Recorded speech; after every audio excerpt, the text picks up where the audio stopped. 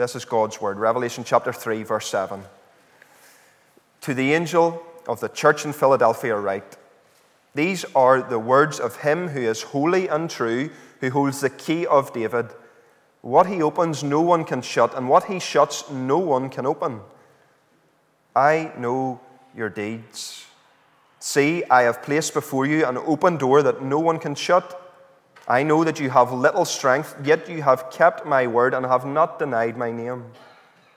I will make those who are of the synagogue of Satan, who claim to be Jews, though they are not, but are liars, I will make them come and fall down at your feet and acknowledge that I have loved you, since you have kept my command to endure patiently.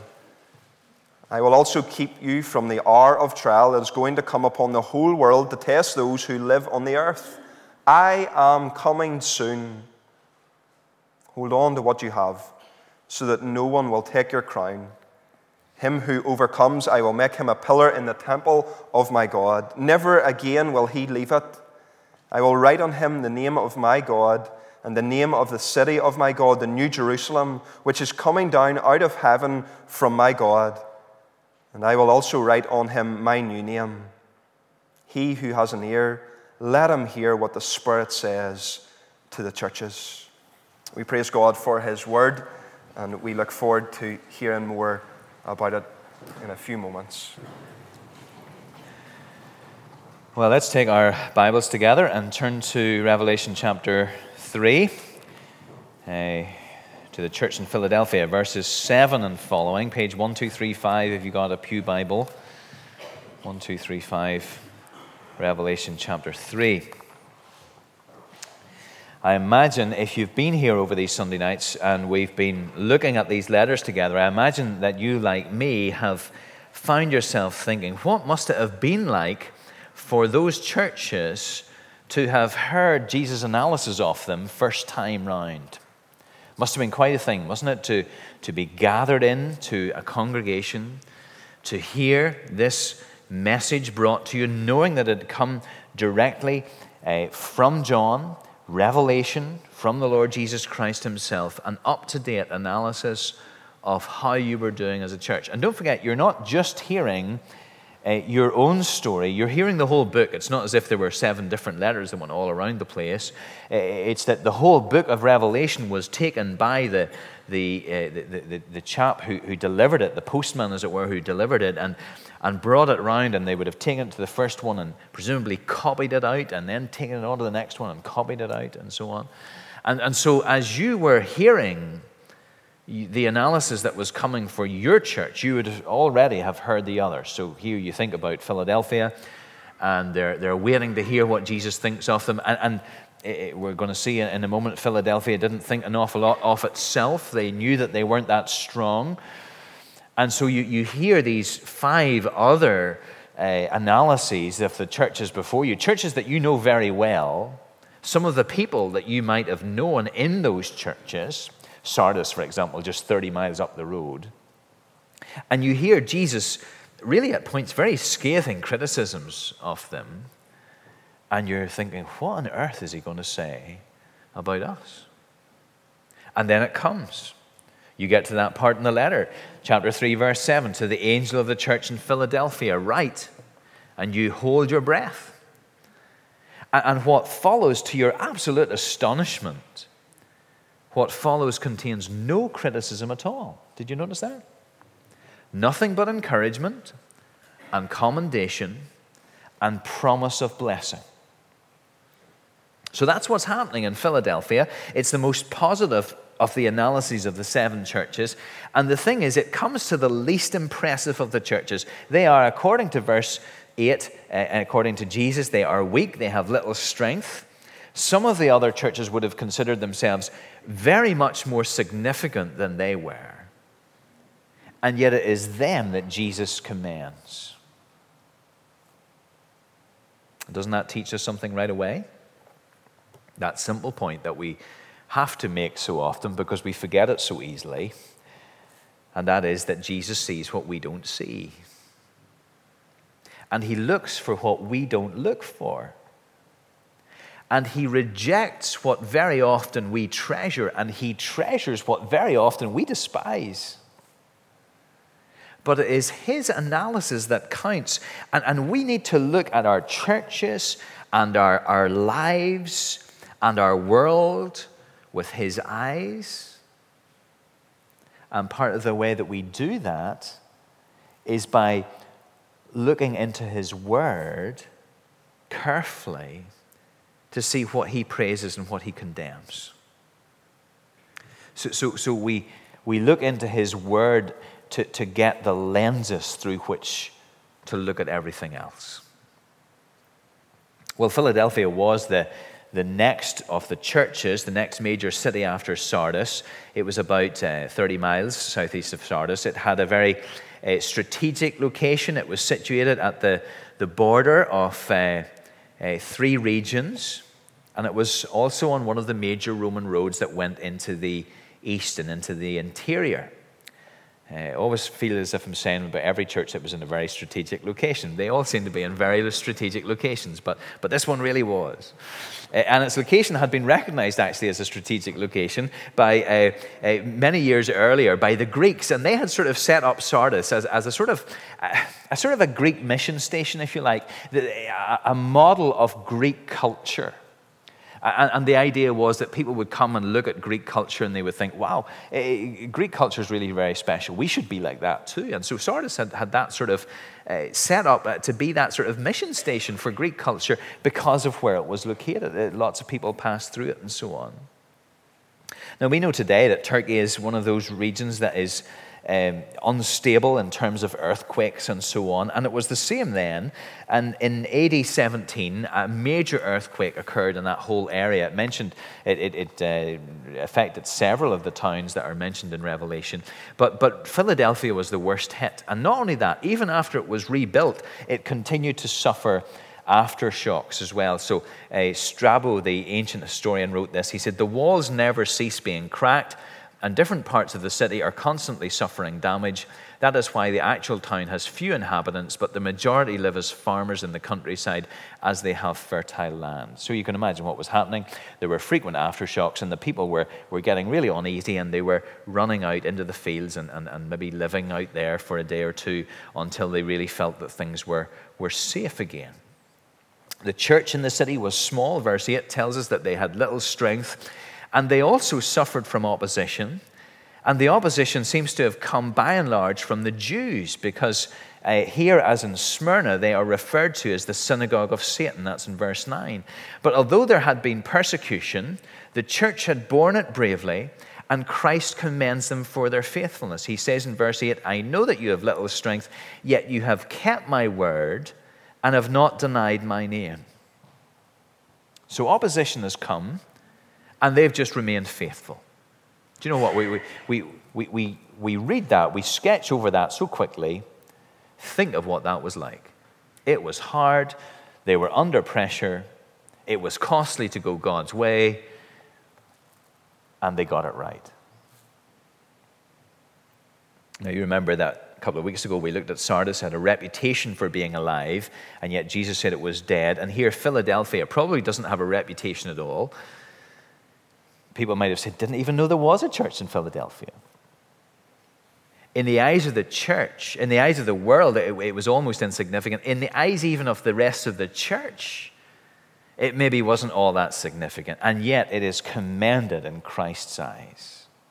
Do you know, I think we're going to get to heaven, folks, and we're going to see that so many of the things that we've put at the top of the list are at the bottom. So many of the people that we have put at the top of the list are right at the back in the cheap seats with the rest of us. We really do not see things the way Jesus does so often. Now, to this little church, Jesus says, "See, I have placed an open door before you that no one can shut." That's the real banner that's over this church, the church of the open door. What does that mean? Well, sometimes in the Bible it's referred to as an opportunity of evangelism and witness, and you could sort of understand that being at this strategic location. It was a mission station for Greek culture.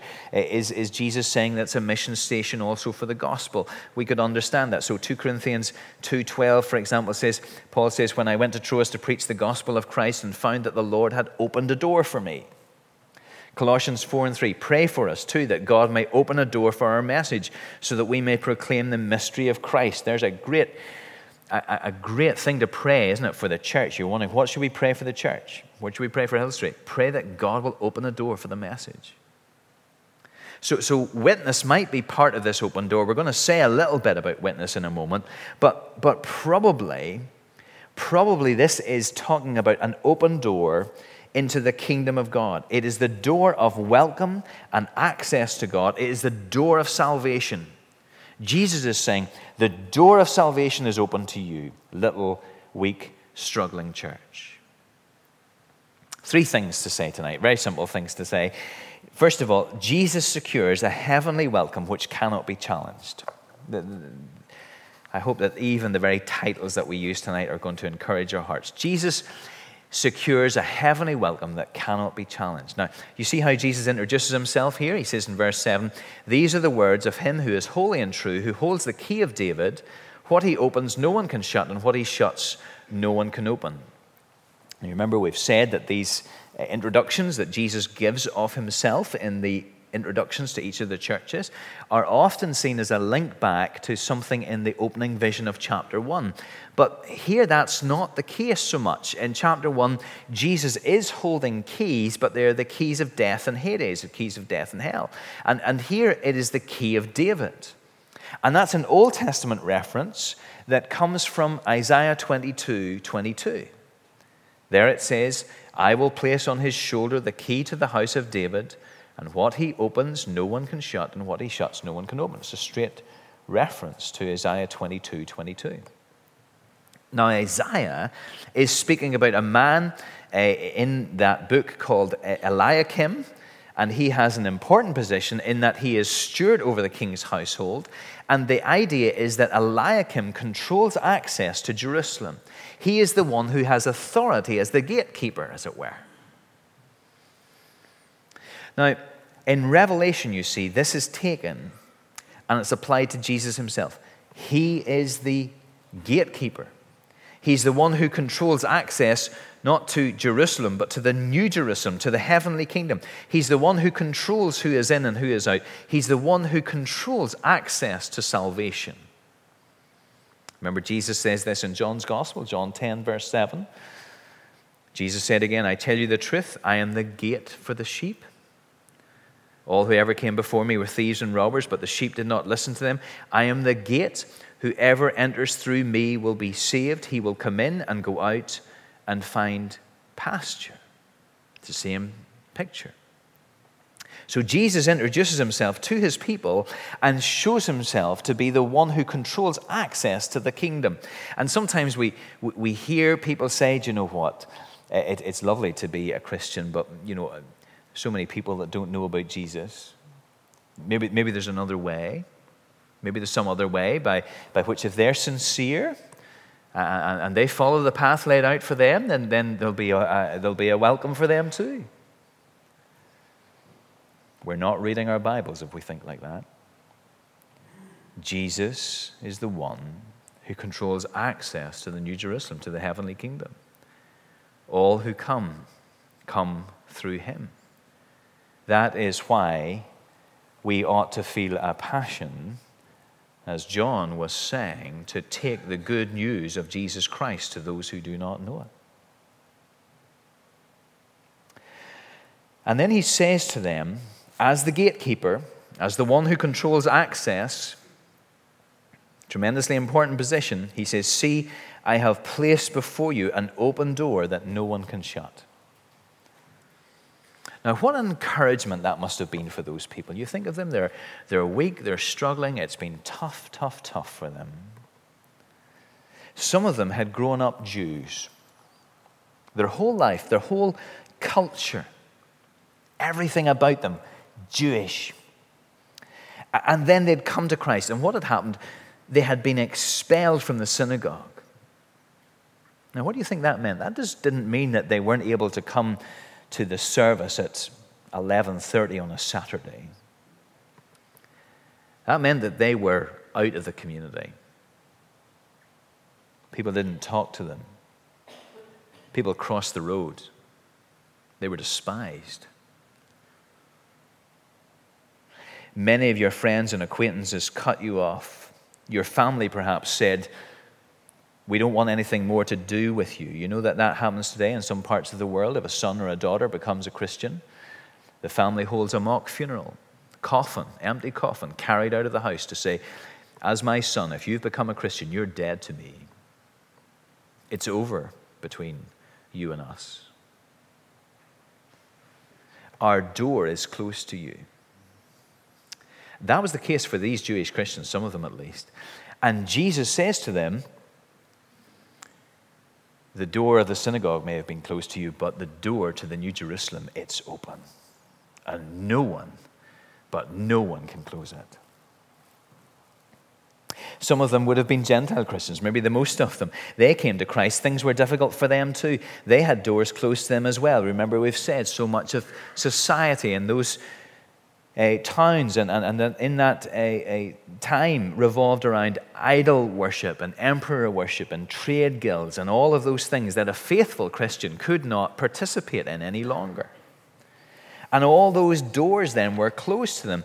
And in the very early days, you see, of the church, Christians were seen as being aligned with Judaism, and the Jews had some protection in the ancient world, and they didn't have to participate in the things that the Gentiles sort of participated in. They were given some latitude. And so whenever the Christians were seen as being sort of part of the Judaism, as part of a Jewish sect, they shared that protection. But now the Jews were pushing them out, and they were saying, "These people don't belong to us. Nothing to do with us. It's over to you. We're closing the door on them. You close the door on them too. We're freezing them out. You freeze them out too." And so these Gentile Christians were just getting it really, really tough. Doors being closed to them everywhere. And Jesus says to them, "My door to you is open, and no one can close it."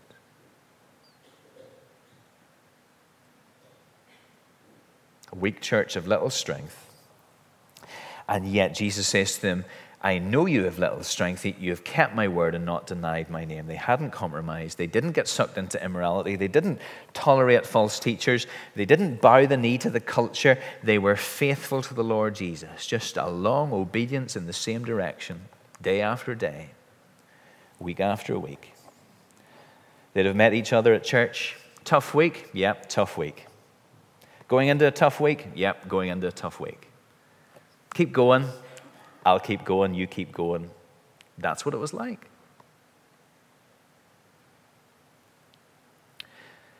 You see, Jesus says to us, if we're here tonight, we're Christians, we're trusting in Christ for our salvation, not in anything else. Jesus says to us, the door to heaven is open to you. I have opened it. I'm the gatekeeper. And no matter what else is closed to you, this door is always open. It cannot be taken from you. No one is going to grab the keys from me. It's always open to you. That's true for you, true for me. And understanding that, grasping that, living in the light of that is fundamental to so much of Christian living and service. Knowing that Christ has opened the door is what allows you to be at peace in the uncertainty of life. When you find that you are plunged into uncertainty, you know, the phone call comes, the situation happens, the symptoms arise, the appointment comes. Whatever happens, you see, you're able to say, well, do you know what? I don't know what tomorrow's going to hold. But Jesus has opened a door for me that no one can shut. I've got access to him. That's really good news. This door might not be open to me. That door might not be open to me. But Jesus controls the one door that really, really matters. That's the door to eternal life. It's what allows us to live at peace in an uncertain world. It's what allows us to serve him with our whole hearts. Because you see, if that door is open to us, what else do we have to achieve in life? What else is there that we've got to tick off our bucket list? We have found what really matters. The greatest prize ever is secured for us. We didn't deserve it. We couldn't open the door, and yet we were given it. You know that Luke 13, Jesus says, make every effort to enter through the narrow door, because many, I tell you, will try to enter and not be able to. Once the owner of the house gets up and closes the door, you will stand outside knocking and pleading, sir, open the door for us. But he will answer, I don't know you or where you came from. Don't you know that? That this door that Jesus controls, you can hammer away on it all you like, but only Jesus can open it. But if we are here tonight and we know that he has opened that door to us by his grace, then surely the one big question in all of our lives is settled, and we should be free to serve him. We've nothing left to prove. So we can live for him entirely. Temptation. You're struggling with temptation? You find that as we were singing, prone to wander, Lord, I feel it, prone to leave the God I love. What's part of the antidote to that? Isn't it surely knowing that Jesus has opened the door for us, the door that we did not deserve to ever see cracked open a millimeter, and he's thrown it wide for us. Think of that. Think of him saying, look at this access that I've achieved for you. Now won't you live for me?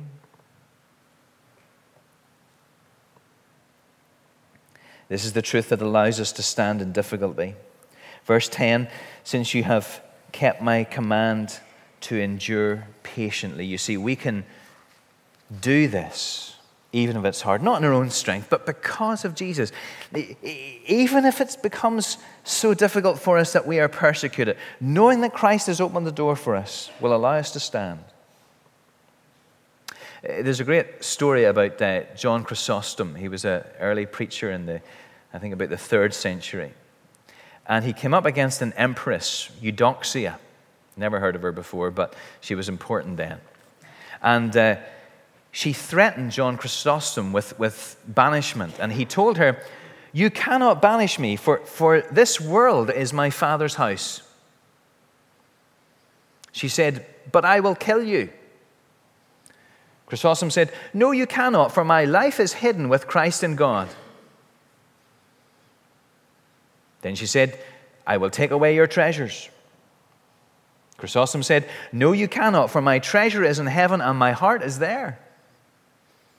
But I will drive you away from your friends and you will have no one left. He said, no, you cannot, for I have a friend in heaven from whom you cannot separate me. I defy you. There is nothing you can do to harm me. You see, Jesus says, I'm opening a door. What else is there? Are some of us wavering a little bit tonight? Here we are. We started off well in September. It's now October. It's getting hard.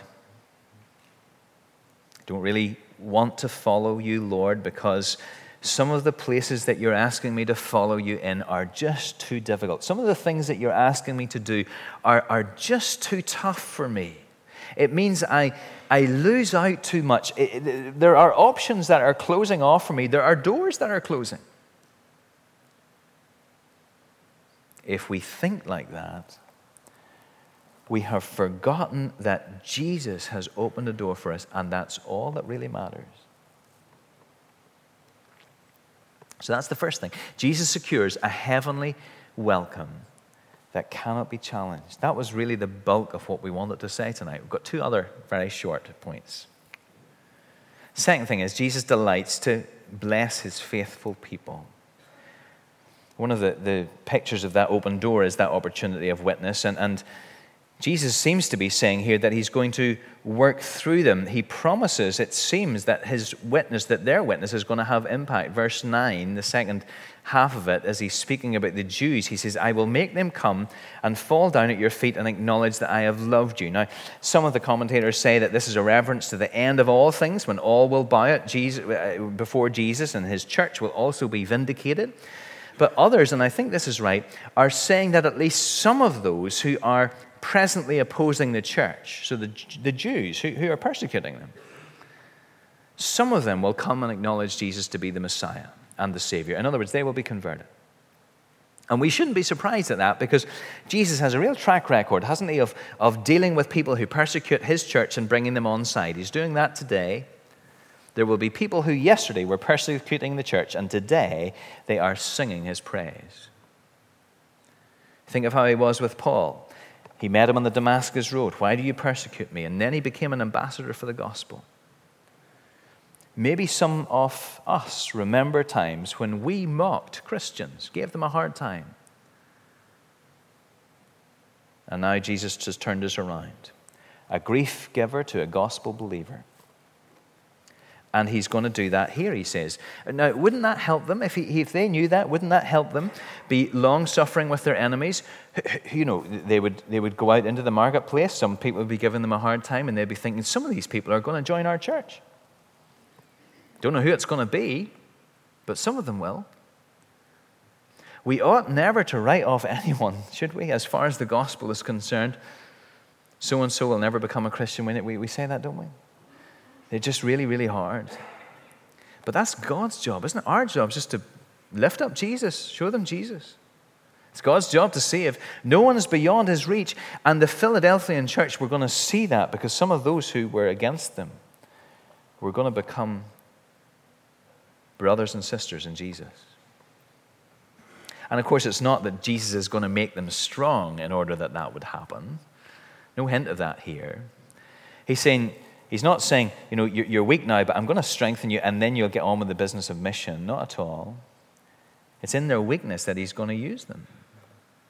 So again, you know, some of us, I know you, some of us are going into situations this week and we feel completely inadequate for that. Absolutely intimidated by some of the people that we're going to meet. And we're supposed to be witnesses. And Jesus, as it were, says, you know, it's weakness that's okay. Remember, he says to Paul, my grace is sufficient for you. My power is made perfect in weakness. He sends even a thorn in the flesh to Paul to keep him weak, presumably to stop him trusting in himself, that he might depend upon Jesus. And if you feel weak, you're already there. You're in the place that Jesus wants you to be because you're depending upon him. You're not too weak for God to use, but you can be too strong. So Jesus is going to work through this faithful church, and he's going to preserve them as well. You see, verse 10, since you have kept my command to endure patiently, I will also keep you from the hour of trial that's going to come upon the whole world to test those who live on the earth. Again, folk are divided about this. Does this refer to, probably, I think, the fact that persecution is going to come in an even more significant way at that time? That was the case around the Emperor Domitian, who seems to be around this time, and right across the whole empire, it was really tough for Christians. And does this mean that they weren't going to face that in quite the same way?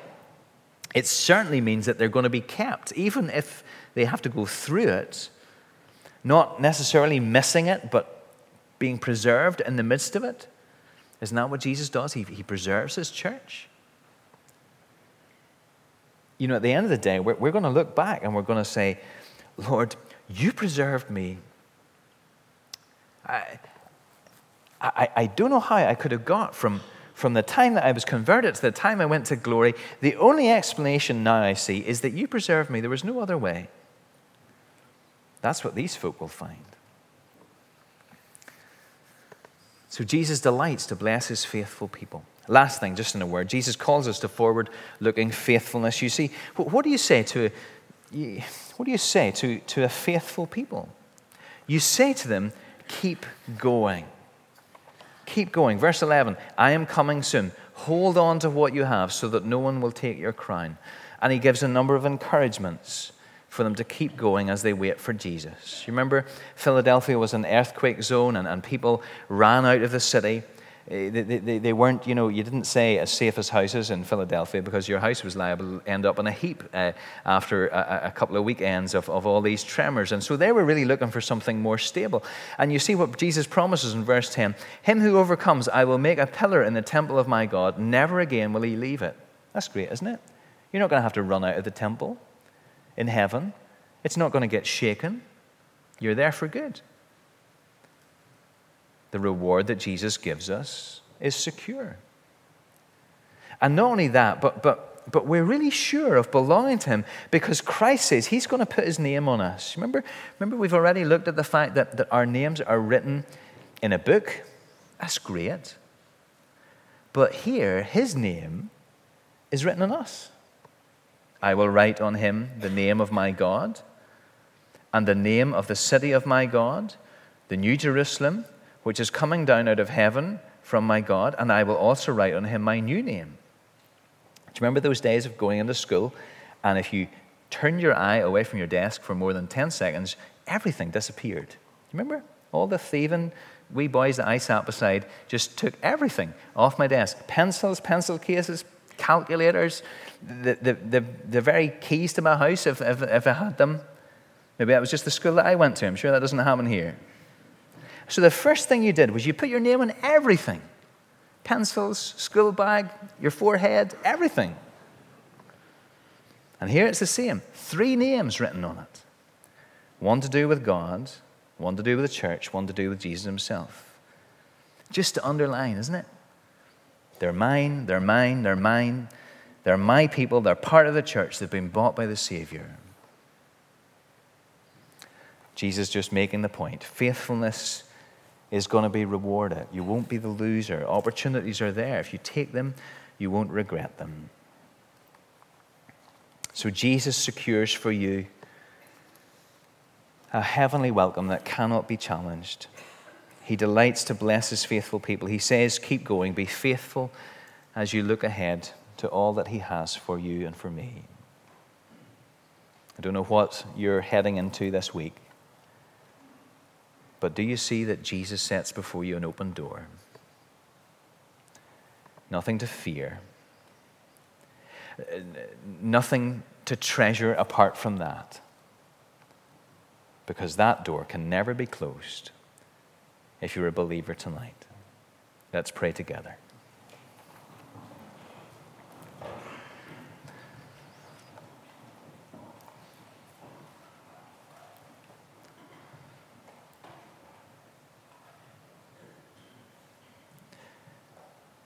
Lord, we thank you that the door that we could not open, you have opened.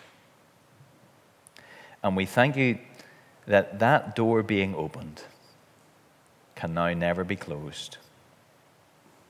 We praise you for your grace and mercy, which is so precious to us in the uncertainties of life, in the pressures of temptation, in the difficulties of our culture, in the things that we're going to face this week. Will you help us to know that for us, because of Jesus, the door is open. We pray in his name. Amen.